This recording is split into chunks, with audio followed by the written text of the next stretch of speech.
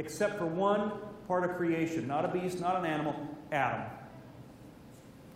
Now, Adam has the ultimate authority. The devil does not. The devil wants it. Remember, this is a battle for power, and it's a battle for worship. Remember, I said Adam is going to, because of the fall, lose his authority. Because the war is going to be over worship. And when Jesus comes back, he is going to be reclaiming that authority, ultimately.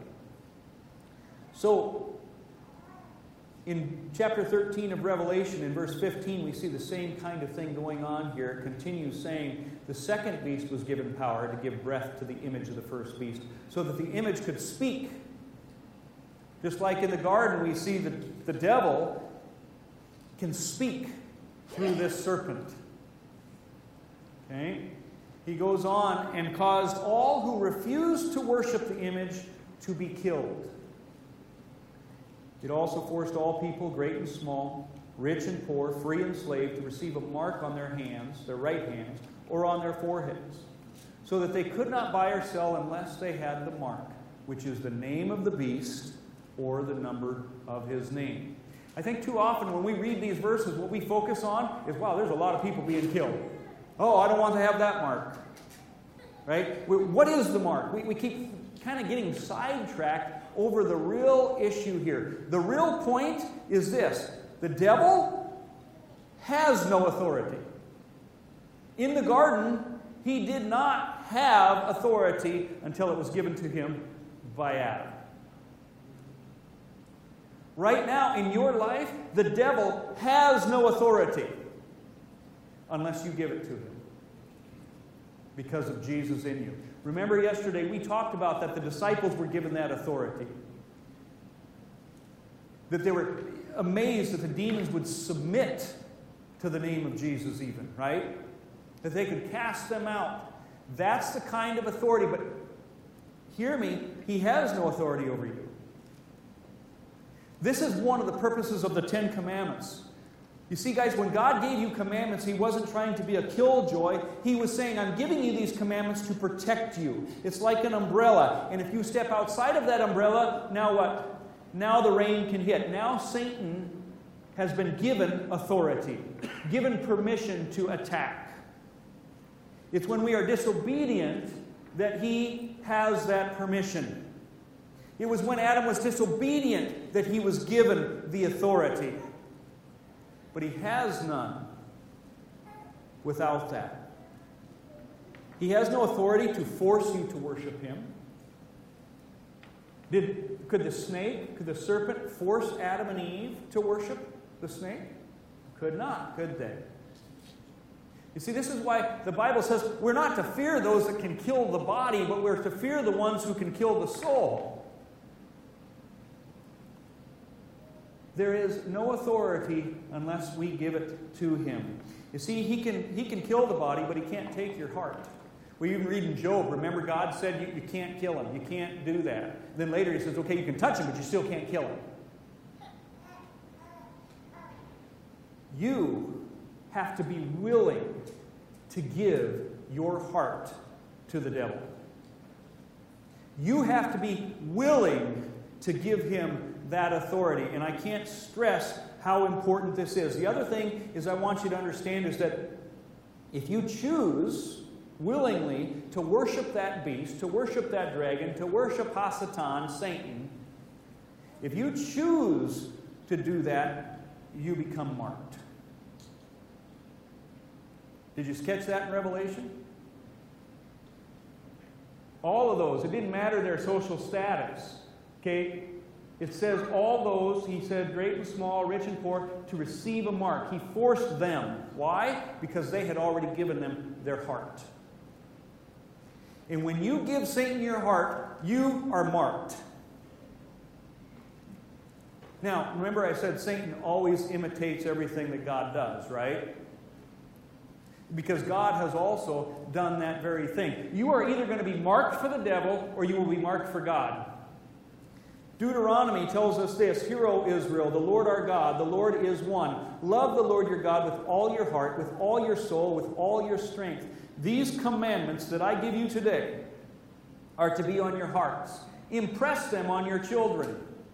Talk about them when you sit at home, when you walk along the road, when you lie down, when you get up. Tie them as symbols on your hands and bind them on your foreheads. Isn't that interesting? Where does this go? Where does the mark of the commandments go?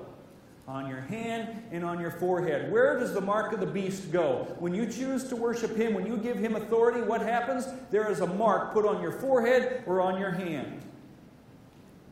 There is a direct correlation to this, whomever you choose to willingly serve. Note that love is connected with obedience. The other day I was talking about the devil's grace. How the church has kind of put the Ten Commandments and the law of God over in a corner, swept it under a rug. We don't want to talk about it because we don't want to give you the impression that there's anything that you can do to be saved, because it's by grace you've been saved through faith. I agree with that statement, by grace you've been saved through faith, but I don't agree with sweeping the commandments under the rug. Because you see, the commandments were never intended to get you in God's good graces. The commandments have always been an act of love for God because you have been saved. But today the church has got this weird idea that the commandments are these things that you do to be a good Christian, to earn your way up. No, it's not. Not only is it not to earn anything, but it doesn't make you a better Christian. What makes me a Christian isn't how many of the commandments I can keep. It's whether I know Jesus Christ as my Lord and Savior, period. But I obey God because that is my form of worship. Today, we often have worship music, don't we? When you think of worship music, what do you think? You probably think of this, right? I'm not saying there's anything wrong with that, but I'm telling you this. Go look up the word worship in the Bible. Every time, go find it. You know what worship is? This. They fall down on their face, they get down on their knees, and they worship God. It is an act of humble humility. This is praise. Again, nothing wrong with that, but just go look in the Bible. But today, we've got this idea of worship being this praise. No, I think this is praise. Worship is obeying God, humbling yourself, putting yourself in that servant position, understanding what He has done in your place in this. The commandments are so important, but we don't see that today. We've lost that. But yet the New Testament is surrounding these commandments in so many ways. It goes on here in Deuteronomy. Mercy is shown to those who love me and keep my commandments. Not just those who love Him, who say, yeah, I know Jesus. Today we have this idea that you become a Christian by saying a prayer. Then you're in like Flynn, right? Guys, Christianity isn't like a flu shot. Hey, I did that. I got inoculated. That's not what it is. Okay? It says, it's shown to those who love me. How do you know if you love Him? Jesus even said, if you love me, you'll do what I say. That's in direct connection and consistency with the book of Deuteronomy. The very place that mark of the beast goes, as I said, is where the mark of the commandments are placed. On our head and on our hand. And I think why is because the head is where it's the meditation of our mind. It's that thought process. What is in your thought process throughout the day? You want to know who you serve? Ask yourself, where are my thought processes? Do you meditate on God's commandments throughout the day? Now, I'm not thinking it has to be, okay, number 1 is this, number 2 is that. I'm talking about, do you meditate upon God throughout your day and say, no, I'm going to say no to that. There's a beautiful woman over there. I am going to say no. I'm not going to give my flesh that lust. Okay? Or greed. Are you thinking about money and getting rich? Is that where your thoughts are at? Maybe it's on pornography. Maybe it's on food constantly. Because food is your God. I mean, it could be 1,001 different things, but my question to you is, where is your thoughts, your heart? What is it focused on? Maybe it's revenge and anger, bitterness. Maybe it's pride. But you want to know whom you serve? Ask yourself that question.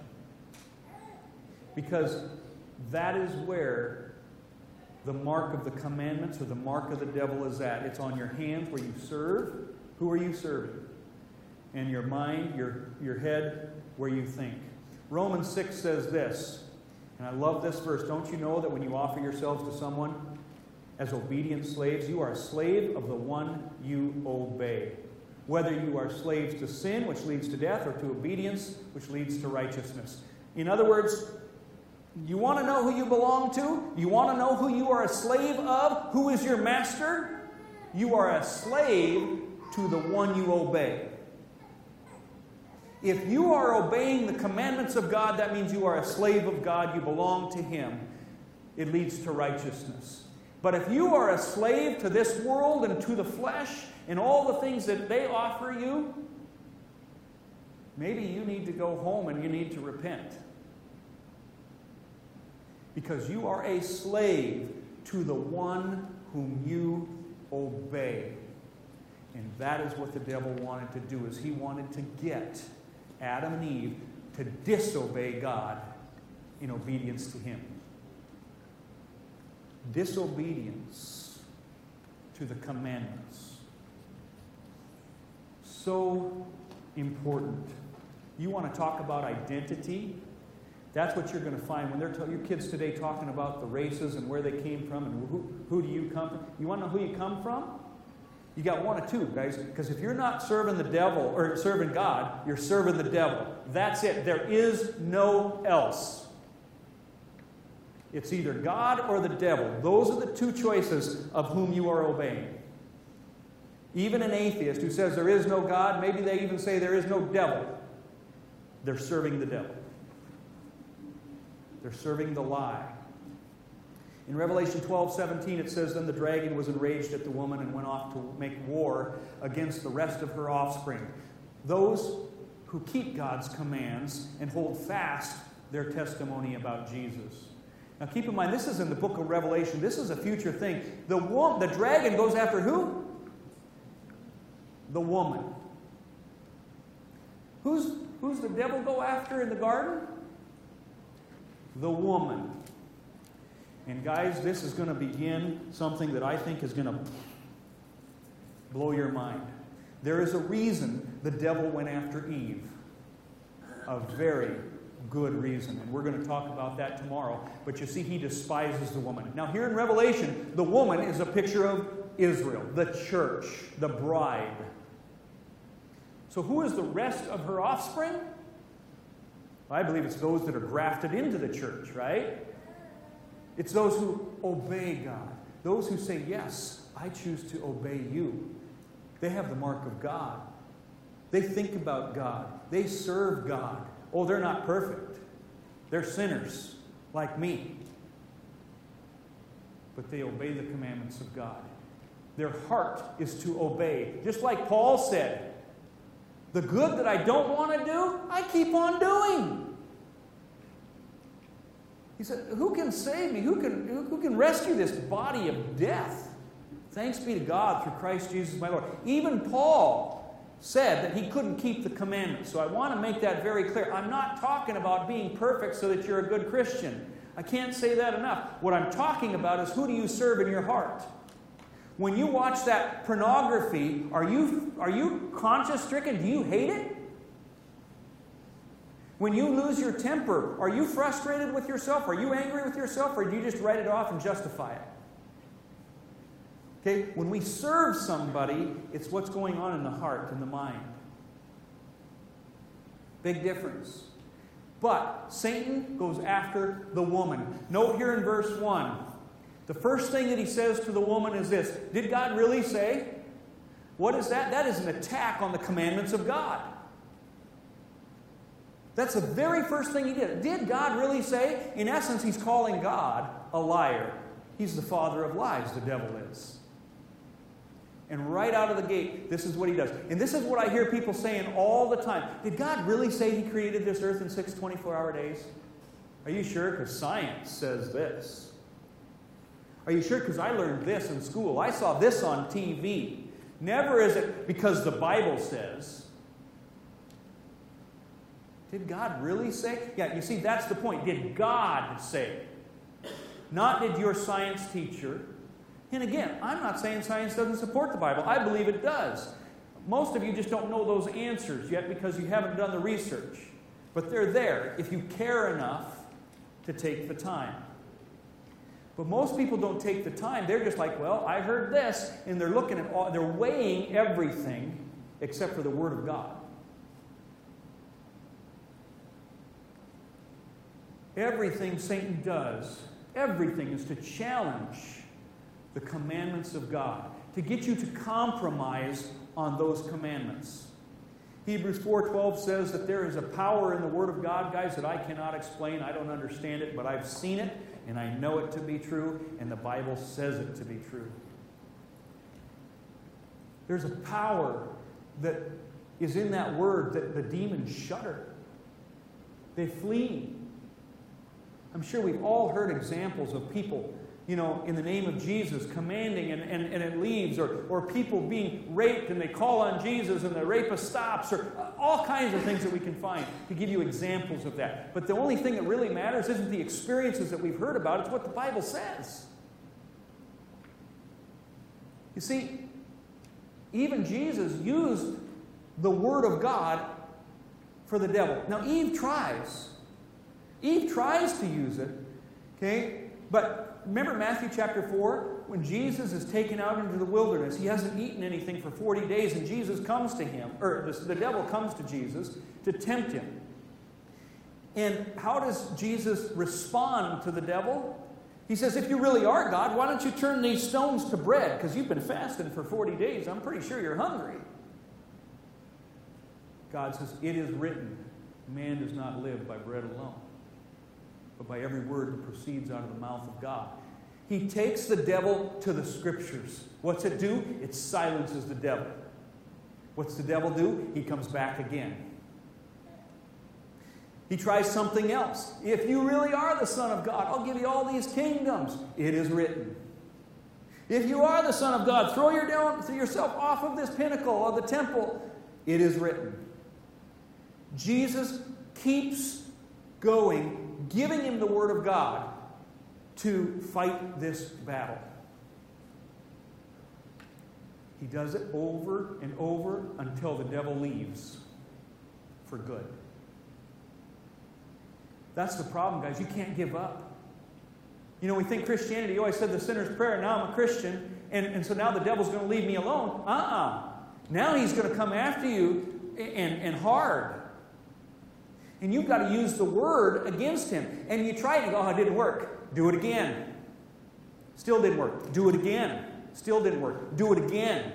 And you keep doing it. This is called the perseverance of the saints. Like I said the other night, guys, this is a war. It is a battle. War is not easy. Christianity is hard. Oh, but it's a joy. But it's hard. It's hard work. And the devil is going to continue to come after you and after you and after you. And so you keep giving him the Word. That is the key. The Word is what's going to help you discern truth. Do you remember the story of Jacob and Esau? And really even when Jacob tricks Esau, but kind of Isaac at the same time, when Esau's out hunting, and so he wants the blessing, so his mother Rebekah says, you go in and here's some goat skin to cover yourself to pretend to be Esau. He goes into Isaac, and Isaac is like, who is this? He said, it's Esau, your son. Now here's the amazing thing about this story to me. He feels Esau. He smells Esau because Jacob's wearing Esau's clothes. He tastes Esau's game. Really, it's Rebekah's food, a good recipe apparently. Every one of his senses is telling him, yes, this is what I want, because his heart said, I want to bless Esau. He's my favorite. I want this. My emotions want this bad. But there was one thing that was nagging him to give him truth. What was it? The voice of Jacob. The word that he heard was the only thing that was screaming truth. All of his emotions, all of the outside experiences were screaming, yep, this is good, I'm going to get what I want. But the word that he heard, the word is where you find discernment. We can find story after story in the Scriptures about this. Do you remember there was a prophet of Judah, and he went when Jeroboam is king. And God tells him to go and pronounce against this altar that Jeroboam had built. And he goes and he pronounces this curse upon the altar, and that a guy named Josiah is going to come and have bones on you. And the king, Jeroboam, says, seize him. And as he does, his arm begins to wither. And the king is like, ah! And he prays, help me, help me. And so this prophet of God heals his arm. And then the king says, okay, I'm sorry. Why don't you come back to my house? I'll give you some food. And he says, no, God told me that I'm to go to Bethel, and I'm not to eat in this place, I'm not to drink in this place, and I am not to go home the same way that I came. Well, there's other people who see this amazing thing going on. They go back, and it says there was another old man, another prophet of God. And his boys tell him this, and they say, what happened? And he tells them the whole story, and the old prophet says, well, where'd he go? And he says, he went that way. And he says, quick, saddle my donkey. So the old prophet gets on his donkey, and he goes to this prophet of God.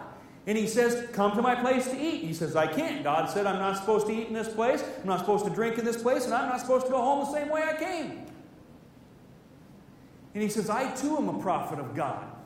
And God told me to come and get you and take you to feed you. I'll bet the guy was hungry. He hasn't had anything to eat or drink.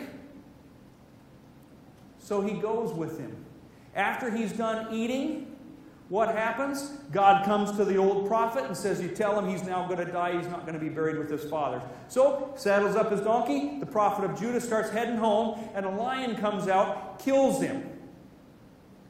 The old prophet hears about this. He goes on his donkey to go find out. Sure enough, the lion is still sitting there. The donkey is untouched, right next to the lion, and the prophet is dead. And so he brings that prophet back and buries him there. It's fulfilled. And you think, man, that poor guy, here was a prophet of God telling him what to do. You see, sometimes God will test us. You see, the Word said, don't eat, don't drink, don't go home the same way you came.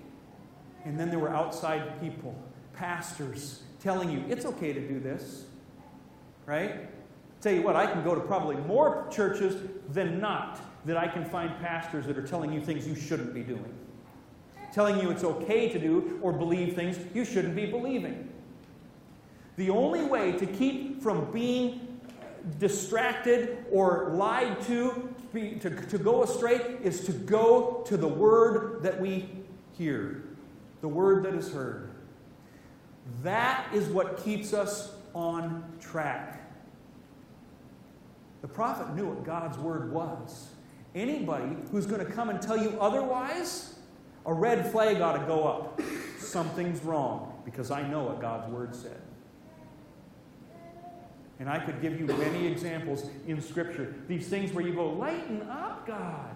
Uzzah, the ark stumbles, the oxen stumble when they're bringing the ark in. First of all, it wasn't supposed to be on an ark, or on an ox cart. But Uzzah reaches out to help God out. God kills him. It's like, that poor guy.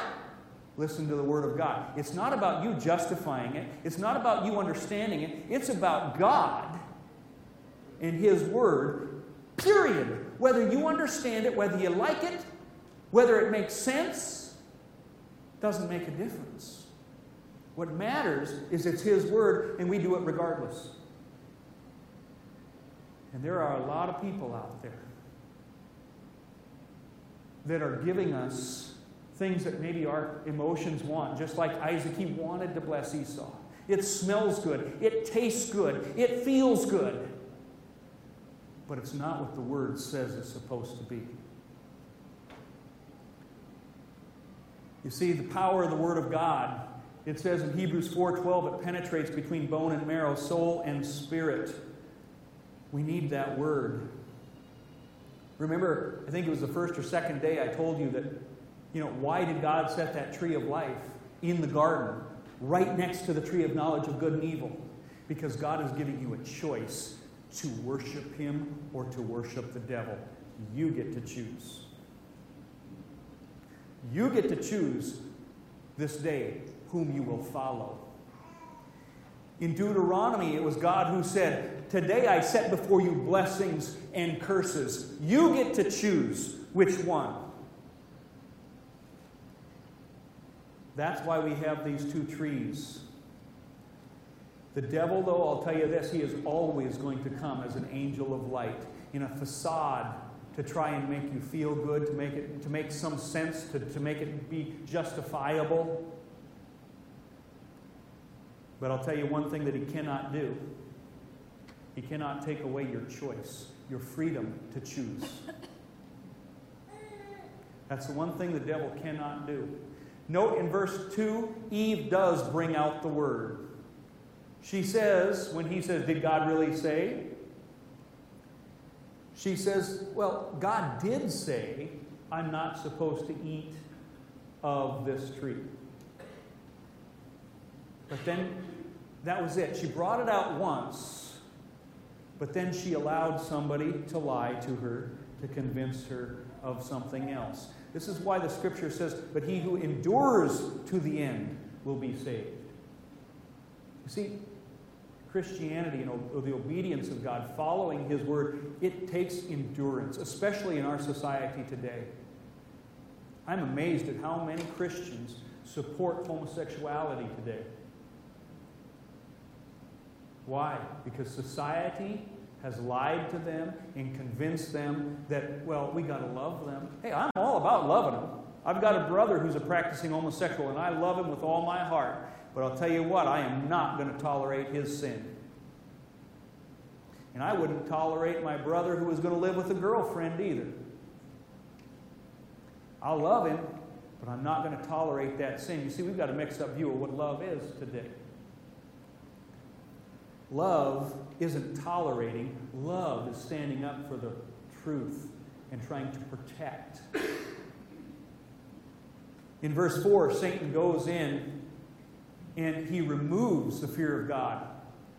In chapter 3, verse 4, he says, first he says, "Did God really say?" He plants that seed of doubt. And then he says this, "You're not going to die. God knows that if you eat of this tree, you're going to be like Him, knowing good and evil." So the next thing he does is he says, no, there's no need to be afraid. He strips the fear of God away. You know what else has been removed in our churches today? The fear of God. He's just our buddy. I'll tell you what, any one of you guys, if even President Obama, whether you like him or not, when he was president, if you came, or Trump right now, who of you would go, "Hey, dude, how's it going? Good to see you, pound dog," No, you'd like, "Hey, nice to..." You'd be on your best behavior, very respectful.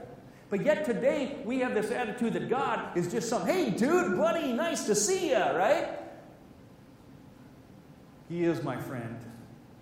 But I'll tell you something, He is God. And we, even as saints in Christ, delivered and redeemed by the blood of the Lamb, should have a healthy fear of God. And that is what Satan strips right here. You don't need to be afraid. You're not going to die. It's okay. It's okay to keep living your life the way you are. It's okay to keep watching that pornography. It's okay to keep doing those drugs because you're saved by grace. No fear of God anymore. Proverbs 16:6 says, "In mercy and truth, atonement is provided for iniquity. And by the fear of the Lord, one departs from evil." Or the fear of the Lord is the beginning of wisdom. If one wants to attack Christianity today, if I was the devil, one of the best things I would do, the easiest things, is take away the fear of God. And that is what Satan has told the churches today. You're not going to die. It's easy. Deuteronomy 31, 10 through 11 says this. It really shows us how to keep that fear of the Lord. Moses commanded them at the end of every 7 years, even the year for canceling debts, during the festival of tabernacles, when all Israel comes to appear before the Lord your God at the place he will choose, you shall read this law before them in their hearing. Assemble the people, men, women, and children, and foreigners residing in your towns. Why? So they can listen and learn to fear the Lord your God and follow carefully all the words of this law. Their children who do not know this law must hear it and learn to fear the Lord your God as long as you live in the land that you are crossing the Jordan to possess. Now maybe some of you say, yeah, that's Old Testament though. It's no different, folks.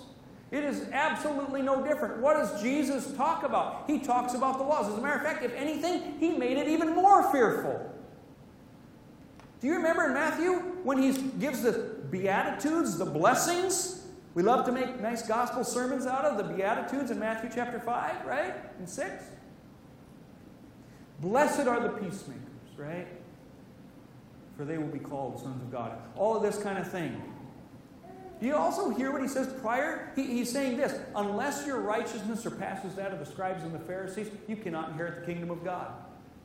Can you imagine hearing that message? That'd be like me saying, unless you are more righteous than the best pastor you can think of, the most righteous man you can think of, you can't get to heaven. Is that going to make you feel like, oh, I love this Christianity stuff? Or is that going to put some fear of God in you? You've heard it said, do not commit adultery.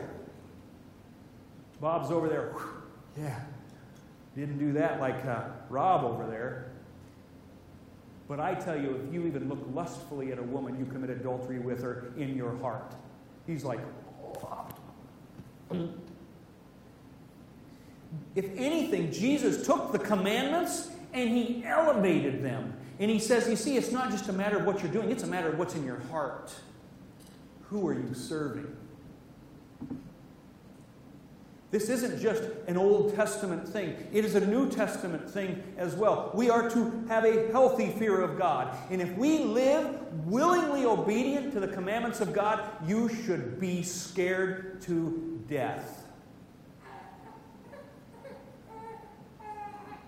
We should be. You know, this is what the devil has wanted to remove from the churches, and I think he's done a good job of doing it. Isaiah 8:20 says, to the law and to the testimony, if they do not speak according to this word, it is because there is no light in them. If there's a church not bringing the law of God, it's another Jesus. It's another Jesus. Now I understand this has got to be rubbing some of you wrong. Because this is what we're hearing from our society time and time again. That the law, Jesus fulfilled it for us. He did. Yes, he did. Don't go so far on one end and now go back to the other end of this law. There's truth in what you've been taught. Jesus has fulfilled the law for me. Amen. I can't be a good Christian, but we must. This is why in 1 Corinthians it says, examine yourself to see if you are in the faith. What do we have to examine? Did I say the sinner's prayer? Oh yeah, I did say that. Okay, good. That's not what he's talking about. Examine your heart. Who are you serving? Jeremiah 23 says, thus says the Lord of hosts, do not listen to the words of the prophets who prophesy to you. They make you worthless. They speak a vision of their own heart, not from the mouth of the Lord. They continually say to those who despise me, the Lord has said, you shall have peace. And to everyone who walks according to the dictates of his own heart, they say, no evil shall come upon you.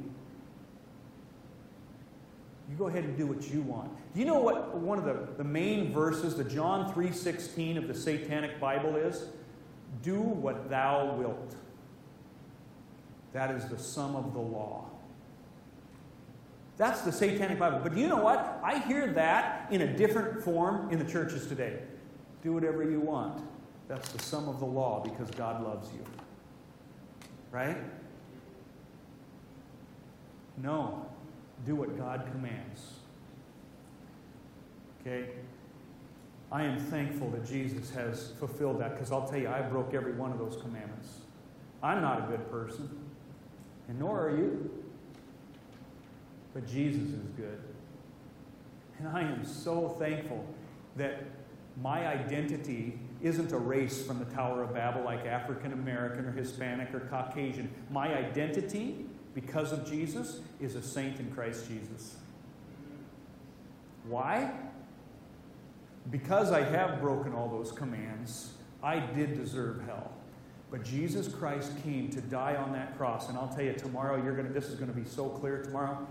Tomorrow's my favorite one of all of these. I've been telling you that. Trust me, you will love tomorrow. But when he came, he took the curse that I deserved, and he took it upon himself. And that means that now I am a saint. I'm a sheep. Now, sometimes I act like a goat, but I'm still a sheep because of who God has made me through Jesus Christ. But I'll tell you something. Those times that I act like a goat, I hate it. I hate it. And that's what Paul said. The good that I want to do, I don't. I hate that stuff. We're all going to act like goats at times. Every one of us. But God has made our identity a sheep through Jesus Christ.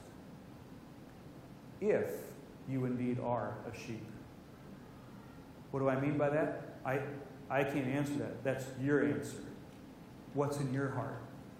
Are you living in disobedience to God, serving the devil willingly, without guilt, without repentance?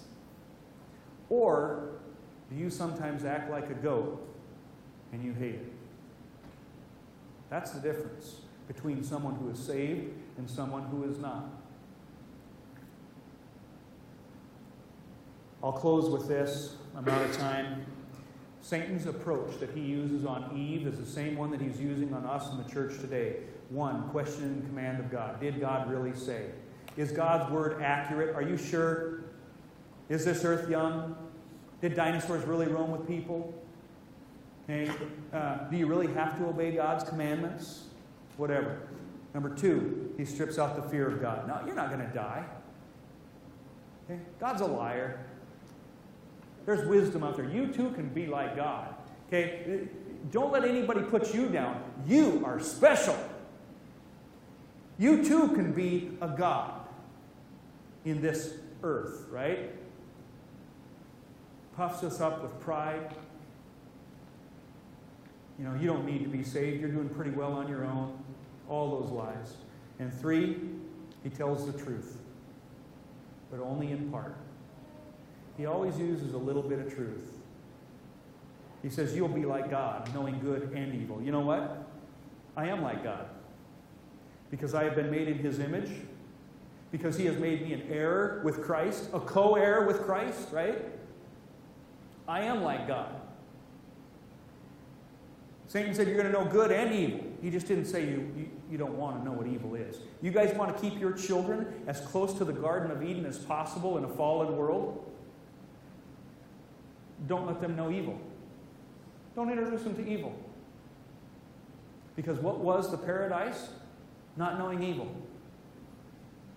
Knowing good is a good thing, but knowing evil, it's awful. Right? Keep that innocence in your children.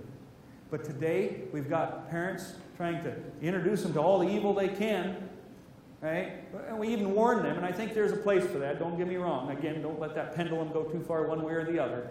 But the bottom line is protect your children from the evils of this world. Train them up in the fear of God. Read that word on a daily basis in your homes. Why? So that they will fear the Lord their God. So that they will know him. And they will not turn from him. Let's close in prayer. Lord Jesus, I just thank you for your word. Most of all, Lord, we've seen that we do fear you, but yet only as I would fear my loving Father. And I am grateful that we have freedom in Christ, and that among that fear I also have such a deep joy, a peace, a calm, a salvation, because of what Christ has done where I could not. Thank you for that. Thank you for giving me an identity that is sure. In Jesus' name, amen.